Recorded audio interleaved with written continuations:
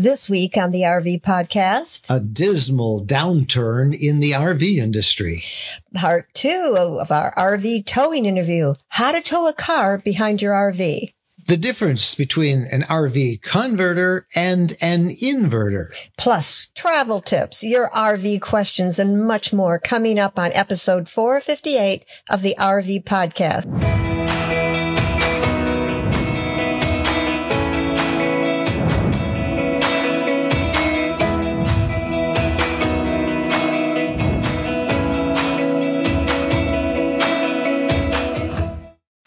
Hello again, everybody. I'm Mike Wendland, and this is my lifelong traveling companion and my bride, Jennifer. And we have had a very busy week. A busy week it has been. We have some very exciting news. We have a new fifth wheel. Yes, we do. It is a 2024 Montana High Country 311 RD. Yes, we traded in our year-and-a-half-old Arcadia 32-foot fifth wheel and upgraded to this new 35-foot rig. And why, you ask out there? Well, if you're a regular follower, you know we've loved the fifth wheel life. But after a year and a half of the Arcadia, we wanted a little bit more space and opted for a washer-dryer combo. Mike was just insistent upon that. He just insisted that we needed a washer and dryer. Well, really, in a way I have, because we tend to do our laundry every third or fourth day. Sometimes you do it every day. Well, when we're home, I do it every day. And boy, we have been to some horrible laundromats on the road. And this is really nice. Well, we can be positive. We've been to some nice ones, but a few have been questionable. Okay. But a couple other things about this. This has something that we have seen in other RVs, and we always want an outdoor kitchen. Yeah, a griddle. That's just such a luxury. Carrying around your propane and then the little tanks, or you hook it up to the big tank, it just kind of gets to be cumbersome. Yeah, it's a lot of extra weight, and you got to clean it. And this is a smaller griddle. It's not a Blackstone, but it's much like it. And I'm really excited about it. And you always feel guilty with those little green tanks, polluting for eternity, those tanks. Yeah. Never was comfortable with that little propane tanks. What they do with them? I don't think they can reuse them. I don't think so. And then another big thing about this one is our Arcadia had a queen bed, and that's enough room for the two of us. Mm-hmm. But sometimes it's the three of us. Sometimes it's three of us. Because Bo, particularly the first night, wherever in a new spot, he somehow gets insecure and jumps into bed with us. He does. Or if there's a storm, or if whatever sets him off, he comes in with us for a little bit. And sometimes just longer than a little bit. And, two people and a queen with a 65-pound dog snuggle up between the two of you. Anybody who has a dog knows they start off, they're just a little itty bitty thing. And then they get comfortable and they start sprawling out and stretching out their legs. And then you're hanging on the edge. So we picked this up last week, and we bought it at Tier RV in Elkhart, traded in our Arcadia. And we got a pretty good price for the Arcadia because, it had a bunch of solar, like maximum solar and lithium and all that stuff. So we made that upgrade. We loved the Montana. We toured the factory before we bought it and became convinced that the quality, that the high-end quality of a Montana.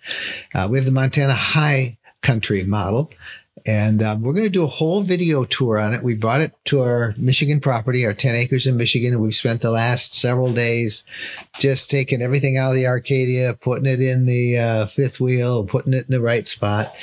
And we're shooting a video this week, and we hope to have it maybe by the weekend, but we'll see.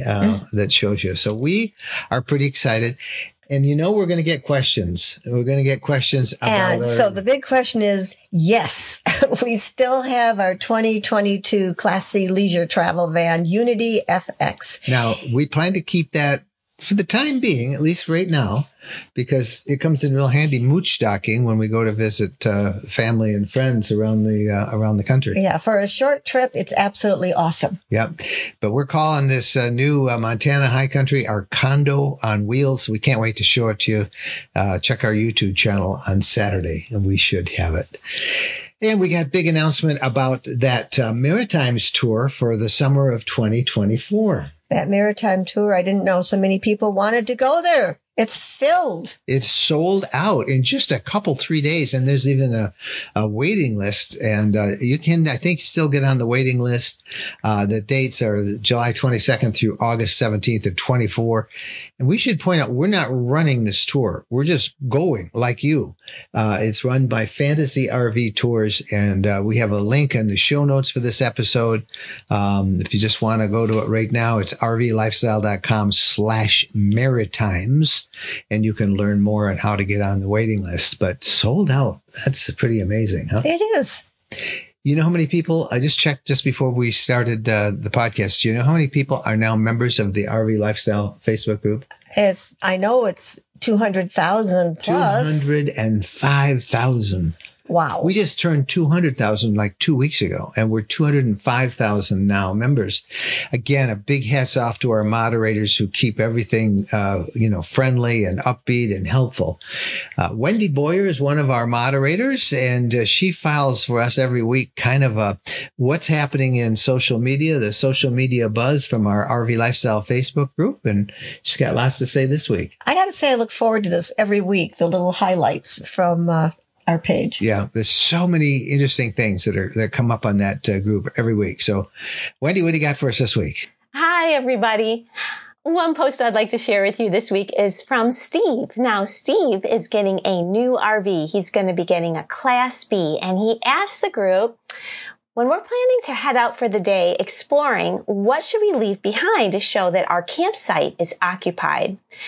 And as you can imagine, this really got people talking.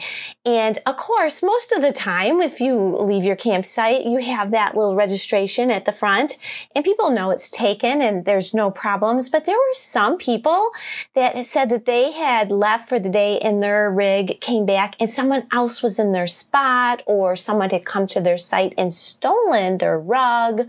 Firewood was something I saw. So apparently there have been some bad experiences heading out. So the group came to Steve's rescue with lots of ideas. The most common one was everyone suggested Steve get one of those signs. Some people have little, like garden flags. They have messages like site occupied, we'll be back, out exploring, be back soon. People said those messages really help. Other people suggested he get some cones, some orange cones to put out. Other people said get a cheap tablecloth, get a cheap rug, whatever you can do to make sure that the site is occupied when you're gone is a good idea. So it was an interesting thread, got people talking for sure. And the next thing I'd like to share with you is a picture. I think I've told you all before that sometimes people take pictures and they just go viral. Well, Brandon took a picture of a big Class A that he ran into that was pulling this huge travel trailer.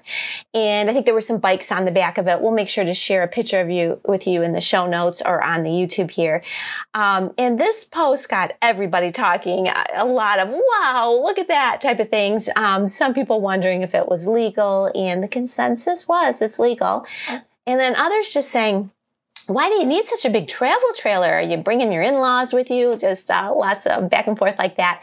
But the thing that really caught my eye on this picture was that driver has some skills. I mean, wow. Can you imagine driving that, backing that into your campsite? I was impressed.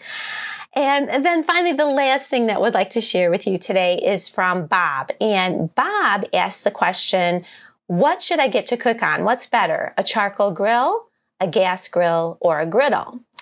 Now, this post got, I think we're approaching 700 responses on this one, and there were a lot of different opinions, as you can imagine. But to try to sum them all up for you guys, charcoal seemed to be something that those hardcore grillers who really like their meats just so favored. Although the downside of charcoal was apparently some campgrounds don't allow it.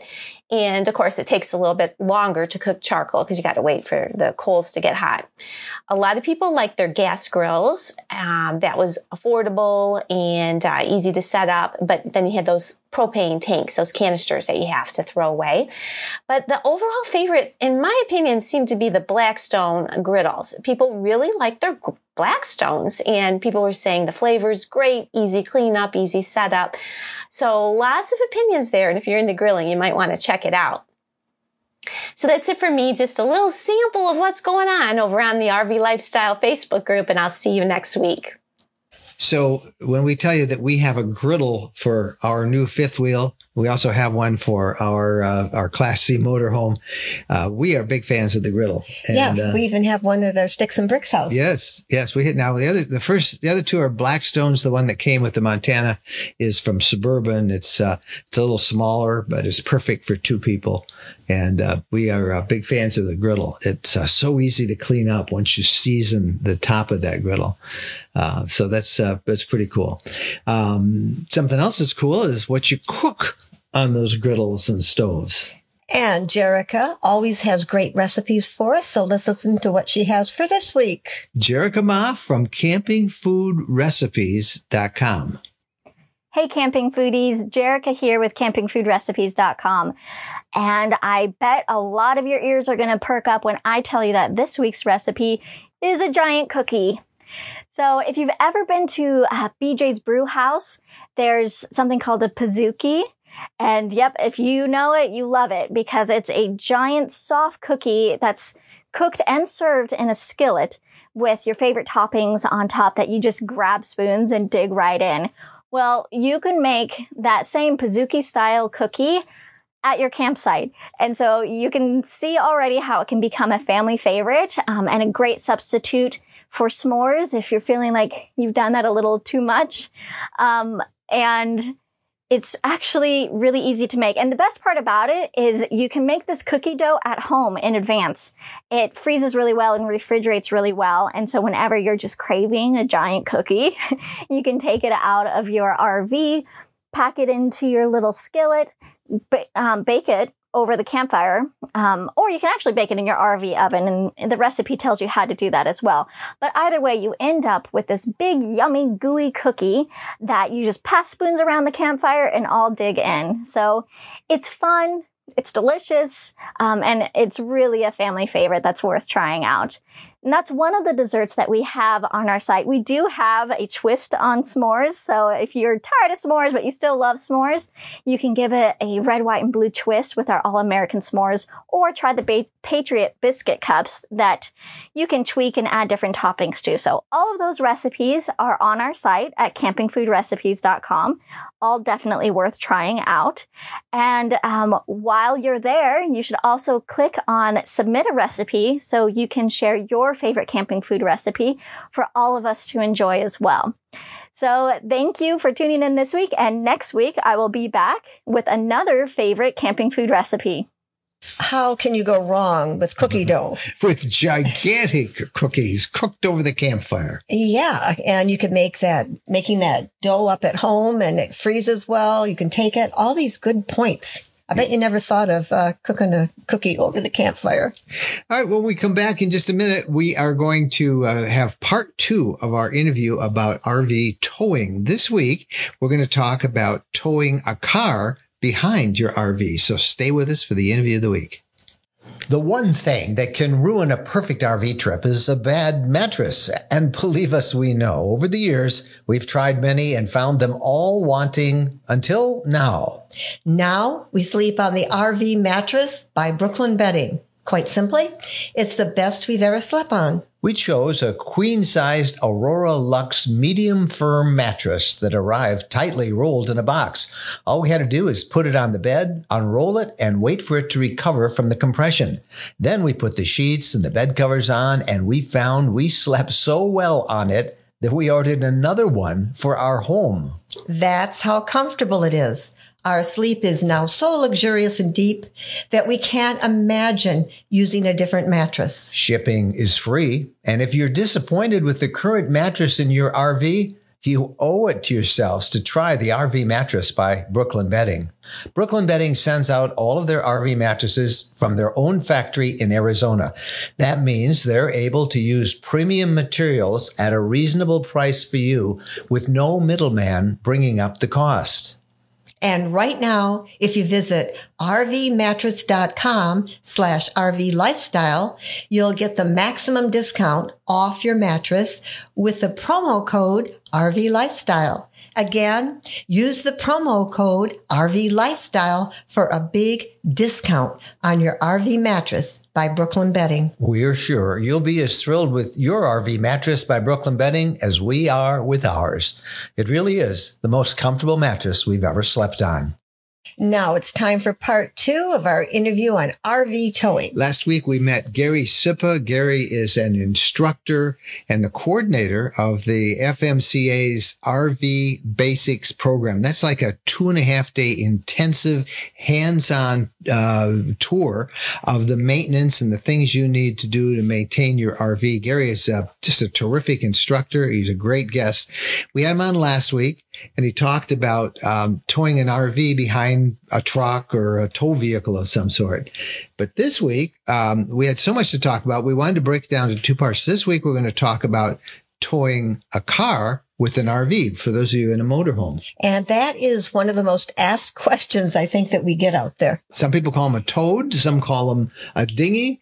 But here's Gary with part 2 of our interview. This time, how to tow a car with your RV motorhome. When they get a motorhome, whether it's a Class B, C, or an A, what are the first things they need to know about weight, tires, those things we talked about last week? Well, exactly the same thing. First of all, every motorhome will have a gross vehicle weight rating. It is really in the owner's best interest to be able to weigh each tire position individually. Tires, again, are limited by their load rating, their maximum load rating. And each of those wheel positions should be within the tolerance for that weight. Now, again, you put water in the RV, people look at a big Class A or Class C and they say, gee, I can carry anything in that. Not necessarily so. For some of for instance, a Mercedes Sprinter RV motorhome, oftentimes the gross cargo weight, and that would include all the occupants, all the water, a water heater, all your food, all your goodies. I have seen those numbers as low as 600 or 700 pounds. Now, if you take 2 people that are 200 pounds apiece, you don't have a lot of room to put clothes, lawn chairs, and everything else into it.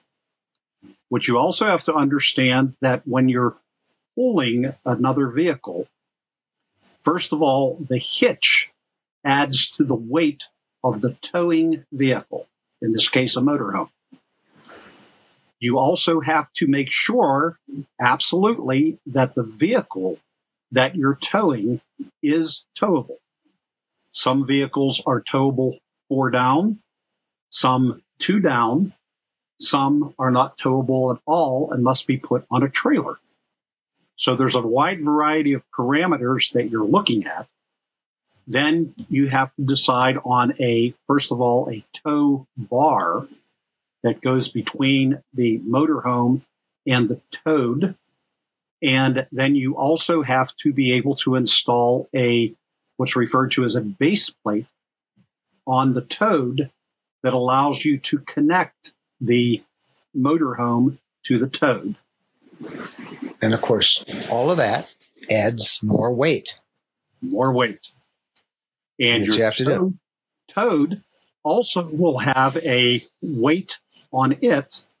And what I've seen so many times, and I'm sometimes guilty of it myself, I tend to put my tools in my towed because I don't want to overload my motorhome. Well, that does add to the weight of the towed. And one of the things that we have to look at is every RV, every motorhome will have a weight rating on the hitch that is connected to it or attached to it. I have seen those as high as 10,000, 12,000 pounds in some of the Super Cs. But generally speaking, you're looking at about a 500-pound total hitch weight and generally no more than 5,000 to 7,000 pounds of a total towed weight. And generally, it's 5,000 pounds. And I see so many motorhomes down the road. They may be towing a small car or a car with behind them, and then on the back of the car, they've got it loaded with e-bikes, each of which weigh 60, 65 pounds, plus an e-bike hitch, which weighs another 50 to 70 pounds. And I look at that and I just shake my head, but people are not counting the weight of all this stuff. Absolutely right. And it's something that even experienced RVers do not sometimes look at all of the parameters. Something they've done for years, something they feel comfortable with. They did it with the last 6 RVs. This RV might be something totally different. This towed might be something totally different.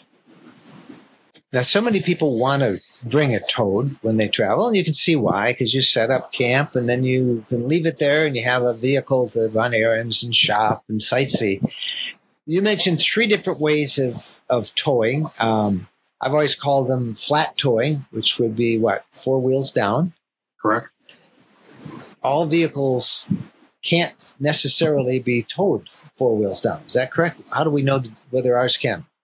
Well, one of the best places to look is the FMCA, which is the Family Motor Coach Association, publishes a listing every January, or right now I think it's February, that shows you exactly which new vehicles can be towed and what the limitations are.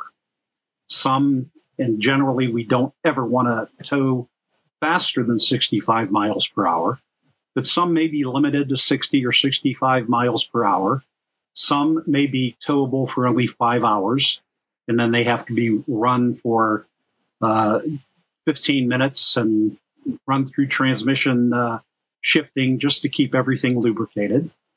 But the manufacturer will tell you specifically, and when you're going to buy a vehicle, if you intend to tow that vehicle, one of the first things you need to do is look in the owner's manual under, and they will call it usually dinghy towing. And that will tell you whether or not that vehicle can be towed in a 2 down, 4 down, or all 4 up position. Is there a best way to tow a vehicle? Each has advantages and disadvantages.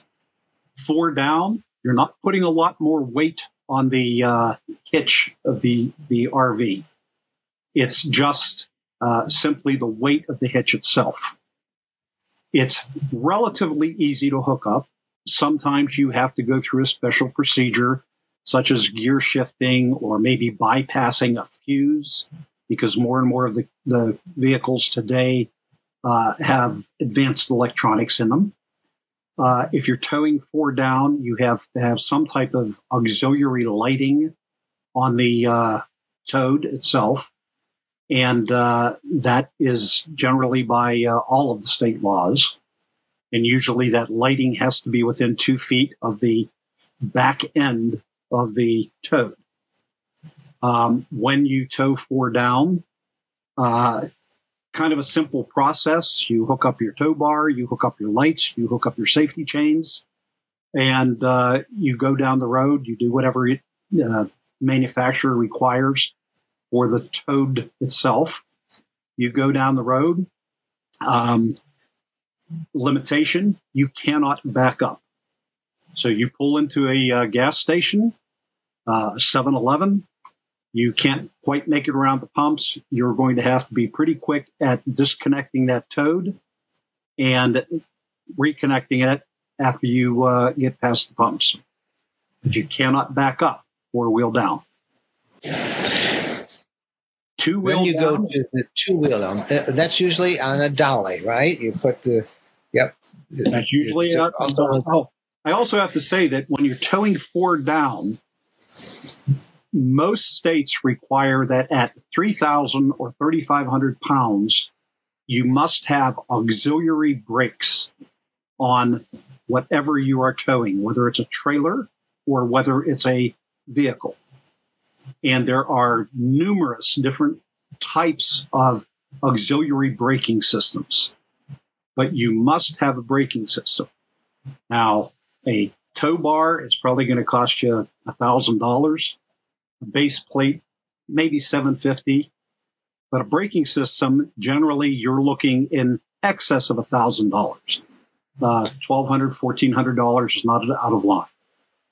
So you're talking $3,500 roughly to be able to flat 4-wheel down tow thingy. Correct. Plus installation charges if you can't do it yourself. Yeah, I actually priced it. It was close to $5 with installation charges, but so there's some pros and cons. What about a tow dolly with 2 down? Okay, tow dolly. Generally, the brakes are part of the tow dolly. Tow dolly can cost you $3,500 to $5,500, depending on what you buy and where you buy it. You actually have to drive your vehicle on to the front end or back end up on the dolly. You connect it, you strap the unit on, you put your safety chains and attachments on, and you're ready to go. Now you get to where you're going. Number one, you have to find a place to store the dolly. You've got this extra length and hanging out the back. Many people will put a hitch on their toad, and that allows them to move the dolly around once they wind up wherever they're at.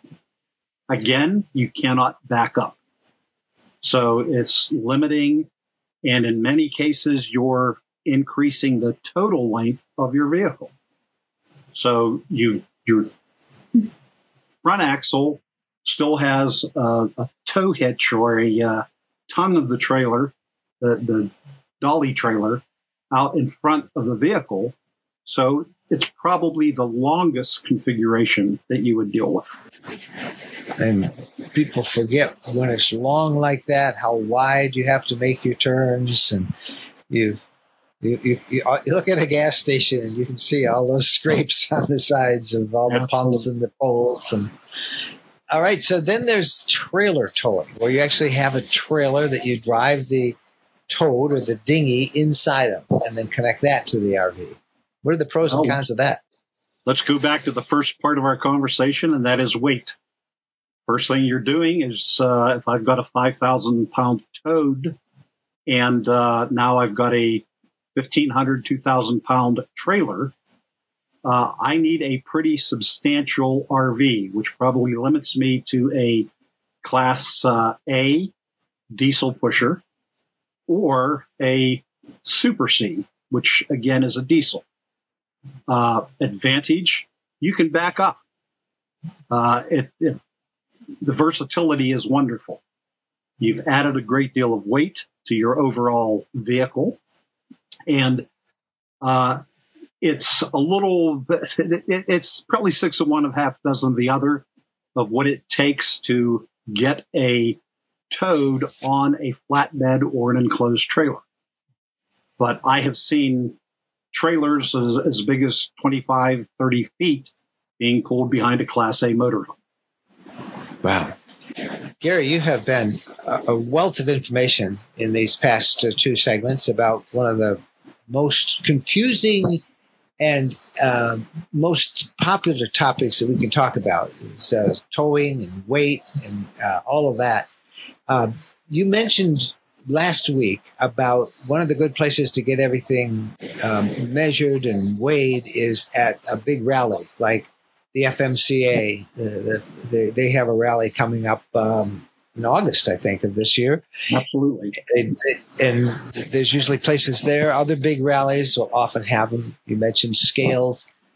But my biggest takeaway from the past 2 weeks is that we need to know how much our units weigh before we do a lot of driving with them.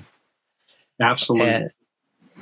And I know, we have an industry that we're dealing with that want to sell vehicles, but this topic really is not covered much by the salespeople and the manufacturers. They just want to sell those vehicles. Well, that's one of the things that we do in RV Basics, Mike, is we're trying to give people that benchmark information that they need to make good decisions and to be able to ask right questions. I highly recommend that people join the FMCA and attend one of their big rallies that they have. There's regional rallies as well, but I know that you teach those at the big ones, and we need to know a lot more about this than most of us do. And Gary, you've helped close that knowledge gap a lot in the last 2 weeks. So I want to thank you so much for being with us. And as we get questions, I'd love to be able to call you up and get your take and help me answer some of those questions as we go down the line. Be happy to help anytime I can, Mike. Thank you, Gary. Thank you. That was a great interview from Gary. Thank you so much, Gary. And if you're a member of FMCA, twice a year he does that RV Basics program, and it's like 2.5 days before their big annual conventions. They do one coming up in just a couple of weeks, I think out in Wyoming this year, and then one in the spring. So always in the spring and the summer. Come early and you can take that course.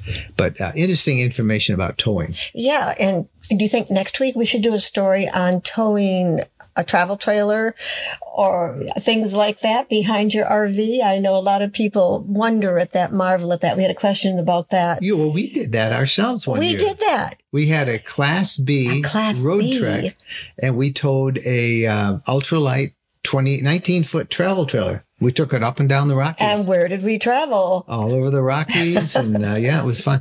I saw. You can do it. I saw on our Facebook page, our Facebook group, somebody had posted a picture of an RV towing a travel trailer. So it can be done. It sure can. All right. Thanks again to Gary for that. When we come back, the news of the week. When we're on a road trip, we always seem to find a way to stop at a Camping World center. There are over 225 Camping World locations across the country, and there's always one close by when we need parts and accessories for our RV or just want to shop. In fact, we have so much fun with Camping World, and as we talk about it as one of our sponsors, they have agreed to offer a 10% discount if you use the coupon code RVLifestyle10 when you buy $99 or more in merchandise. You'll find everything you want, from outdoor furniture and appliances, the ones you see us use in our videos and that we talk about here in the podcast. RV extras that include everything from camping chairs to fire pits, electrical accessories, must-have gadgets. Check them all out. And again, don't forget, use the coupon code RVLifestyle10 when you visit campingworld.com.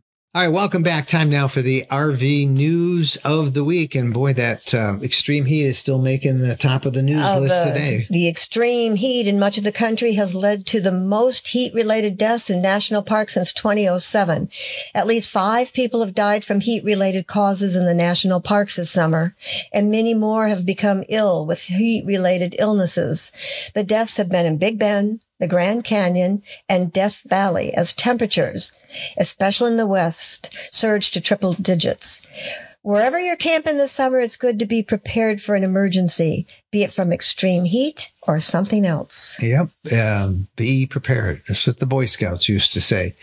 In fact, when we're talking about heat, did you see what the rangers at Zion National Park did this past week to demonstrate very vividly how dangerously hot it can get inside a vehicle and why children or pets should never be left alone in a vehicle? Rangers at Zion National Park literally baked cookies on the dashboard of a car. They whipped up some cookie dough and they put them on a cookie sheet, and then they left them on the dashboard. And 3 hours later, they brought them out. They were completely baked, even a little bit crunchy. And the point was to show how hot it got. They say that it can easily reach 200 degrees when the temperature's in the triple digits outside, as it has been in much of the West. Inside the vehicle, it's 200 degrees. And that's why you should never leave food in there. Unless it's for sure refrigerated inside, and never pets. Always, if you have pets and you're going to a place like a national park that isn't pet friendly, get a pet sitter. And that's so much better than leaving your pets there and worrying about them. We did a story, and we'll put a link to it in the show notes about where you can find pet sitters around the country. Just go to rvlifestyle.com/podcasts. Retail sales for RVs are so low. At least one large dealer says it feels like a recession, with sales the lowest they've been since 2015. That's pretty low. I mean, that was just the 2008 recession was bad, and they didn't really come out of it until starting 2015, 2016. So that's pretty bad. Why is it so bad? What do they say? Well, it's the interest rates. What are they? The interest rates are 10%. I know that about 80% of RVers, when they're buying RV, finance. So obviously that would be it, wouldn't it? Yeah, it sure would affect it. And normally RV sales are a predictor of the economy, of a recession. Now, they say, the government says, well, we're not in a recession, that we had some actual growth in June. But boy, in Elkhart, tell them that there. Elkhart, right. Yeah. One other thing about Elkhart that's interesting is that everybody says, well, they're laying off people or people aren't working. Well, this is the summer slowdown. A lot of the plants close. So the 2024 models are just like our new Montana just came off the line a couple of weeks ago. So they're just starting to roll their 24 models. So this would be a really good time if you're looking for an RV to get a used RV. Check out that market. Yep, it is. About stolen RVs. This is a great story. A Texas couple had their RV stolen a while ago. And guess where they found it? They found it on sale on Facebook Marketplace. And they actually went to the house where it was listed for sale. They contacted police and they got it back. So that's the bottom line of the story. But it's interesting. The couple's security camera showed a pickup truck that came to their house and took their travel trailer one night. They did file a police report, and smart couple, because they diligently started scouring Facebook Marketplace to see if the thief would try and list it and sell it for cash. And sure enough, soon they saw the folding ladder that they had with that being sold off. They call that a stroke of luck. And so they did a little checking and they found out where that ladder was located. They had a friend drive by, and sure enough, sitting in the driveway was their RV. So they called the police. The police took over from there. They arrested the thief. They returned their rig. And it's a good example, by the way, of checking a VIN when you're buying a used RV. Because people, individual people, they don't check it. They could just give you, here's our unit, give me the money, goodbye. That could be stolen. And so we have a story about how to check the VIN number, the vehicle identification number, and we'll link that in the show notes, rvlifestyle.com/podcasts. All right. We talked about how bad the industry was, but maybe we need to get a report from the industry itself. And that would be our regular correspondent, Rick Kessler. Rick is the executive editor of the industry leading publications RV Business and Woodall's Camping Magazine. And he's going to pick up and talk about RV shipments and how bad the industry says they have become. Hey, thanks, Mike and Jen, and good to see everybody again. Well, let's start with the latest RV shipments report from the RV Industry Association. And keep in mind that this is the number of RVs that were built and shipped to dealers, not the amount that were actually sold at dealerships. In June of this year, manufacturers built 24,095 RVs, which is down 46.4% compared to June of last year. And it's a similar story year to date, as RV shipments are down just about 50% year over year. It's really the same story, folks. Manufacturers are cutting way back on production as dealers are trying to sell excess inventory. And that same supply versus demand scenario is why several of the RV industry's publicly traded companies all reported some pretty significant decreases in their quarterly reports this past week, including Patrick Industries and Lazy Days, and also the Shift Group, which is the parent company of Spartan RV Chassis. Of course, the soft market hasn't stopped some people from expanding, as Camping World acquired dealerships in both Arkansas and Indiana, and Lazy Days opened a new store in Knoxville, Tennessee. By the way, Camping World is now up to an even 200 stores nationwide. Well, that's the latest industry news from RV Business and Woodall's Campground magazines. Mike and Jen, we'll see you next week. Wow, can you believe Camping World has 200 stores around the country now? 200 plus. Yeah. Growing. They are. No stopping them. They're really on an acquisition stage. Okay, when we come back, the RV tip of the week with Queen Bee RV. And Brenda is going to talk to us about inverters and converters. Do you know what the difference is? She'll tell you coming up. When we're asked what's the most important modification we made to our RV, it's an easy answer. Battle-Born batteries. Battle-Born batteries are quality, safe, reliable lithium batteries that allow us to stay out there off the grid longer. Lithium batteries charge faster, they charge fuller, they're longer lasting, they're maintenance free, and Battle-Born batteries are protected by a 10-year guarantee. Now, in our case, they just dropped into the existing AGM batteries that we have, and they'll probably be the same on your rig too. Battle-Born battery experts can get those in your rig just like they did with ours. They can also match you up with the right cabling, the inverter, the charger, the solar controller, everything. Jennifer and I swear by our Battle-Born batteries. They allow us to boondock off the grid. Check them out. Go to rvlifestyle.com/lithium. rvlifestyle.com/lithium. Welcome back. And now it's time for the tip of the week. Yeah. I bet you know the difference between inverters And converters. I do. But it is a confusing item because at first blush, they seem to do the same thing, but they don't. Brenda from Queen Bee RV is a certified RV inspector, and she is an expert on all this stuff, and she is going to walk us through what we need to know about converters and inverters. Have you ever wondered, do I have an inverter in my rig? And is that different from the converter? And the answer is yes. So this week, let's do an overview of the RV inverter. Check it out.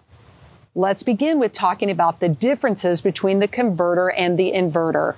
First of all rigs have a converter. If you remember, that's what is helping to operate all those 12-volt DC systems and charge your battery when you're plugged into shore power. Not all RVs have an inverter. Some had it installed at the manufacturer, but typically it's an aftermarket product.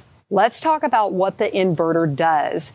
The inverter will take low volts, 12 volts DC from your battery, and it will change it, or I remember it this way, it will invent, so to speak, 120 volts AC to operate some of those bigger ticket items like the air conditioner, microwave, maybe some outlets, water heater on electric option, and your absorption refrigerator.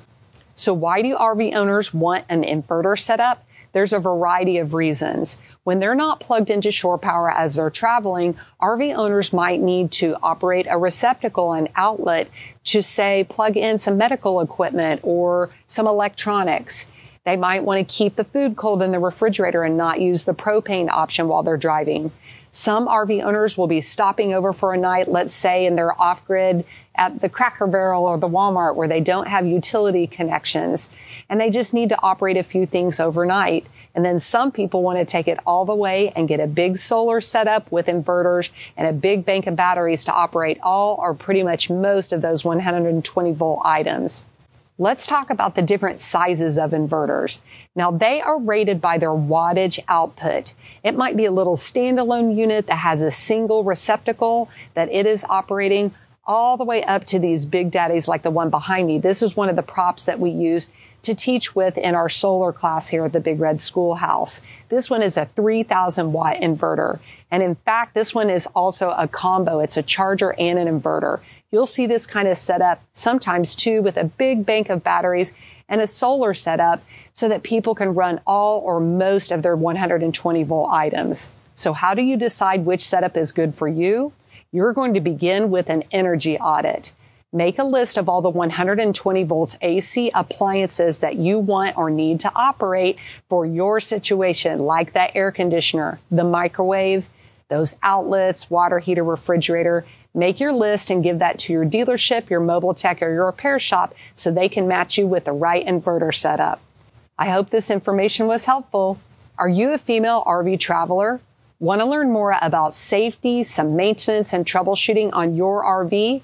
Head to queenbeerv.com and click on events to see the locations of our nationwide Women's RV Workshop Tour. We'll see you there.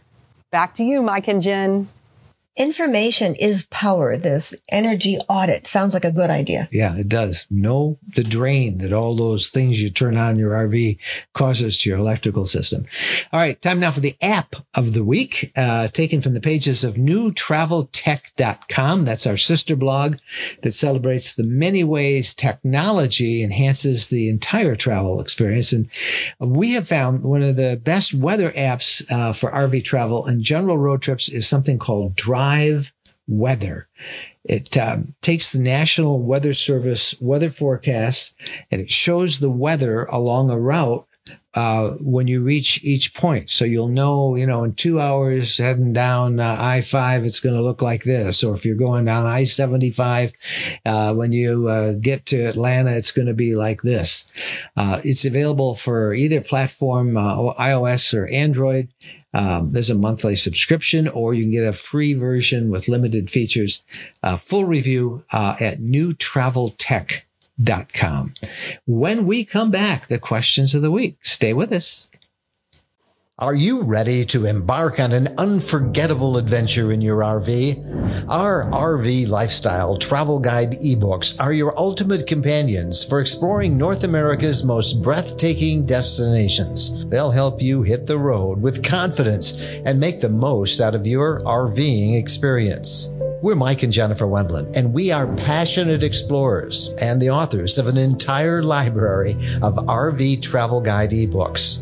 We have meticulously put together detailed travel maps showing you the best routes, where to stay, what hidden gems to discover along the way. From the majestic Yellowstone National Park to the vibrant colors of Colorado, the awe-inspiring beauty of Utah, the enchanting deserts of Arizona, the tranquil Great Lakes region, the pristine wilderness of the Adirondacks. We've even done a captivating 3-part guide to RV travel and camping in Florida. No matter where your wanderlust takes you, we've got you covered. Our curated list of must-see attractions ensures that you won't miss out on any unforgettable experiences. You want to witness the eruption of Old Faithful? We've got you covered. Craving an epic road trip through breathtaking landscapes? We've got the perfect route for you. Dreaming of beachside camping under the stars? We know the best spots. With our ebooks available for instant download at rvlifestyle.com/books, you can have the knowledge you need right at your fingertips. Head over to rvlifestyle.com/books and start exploring the wonders of North America today. Unforgettable adventures are waiting. Now for the RV question of the week. We could only get a 30 amp spot at our favorite campground next month, but our fifth wheel is 50 amps. What do we do? In this heat, we really need air conditioning. This is our big summer vacation, and we hate to give it up. Lacey. Well, the good news is, Lacey, you have 2 ACs on your fifth wheel. Usually there's one in the bedroom, one in the living room. Well, with 30 amps, you can run one of them, just not both, as you would when you're hooked up to a 30 amp pedestal. So obviously you have to have an adapter, because that 50 amp plug is different than what goes in a 30 amp receptacle. But there's adapters. You should probably have one, or you can get it at any big box store or on Amazon. So use that, plug in the 50 to the adapter, and then the adapter end that goes in the 30 amp supply. And then you can run, your living room during the day, turn it off, and turn on your bedroom AC, all that. But beware of the microwave. Yes. The toaster, the hair dryer. Those are all energy draining appliances. And that's why, like that audit that Brenda was talking about. Yeah, that you know how much electricity you need for these different things. Yeah. So no need to cancel that spot. Go have a great time, Lacey. And maybe when you're there, you can say, hey, if anything opens up with 50 amps, let us know. And then you can move into that spot as well. Have a great vacation out there. Hey, if any of you guys have a question or a comment, we would love to hear from you. We'll put our address down below and please send it to us. Yep. Mike and Jen at rvlifestyle.com. We love getting comments and your questions. That's it for this week.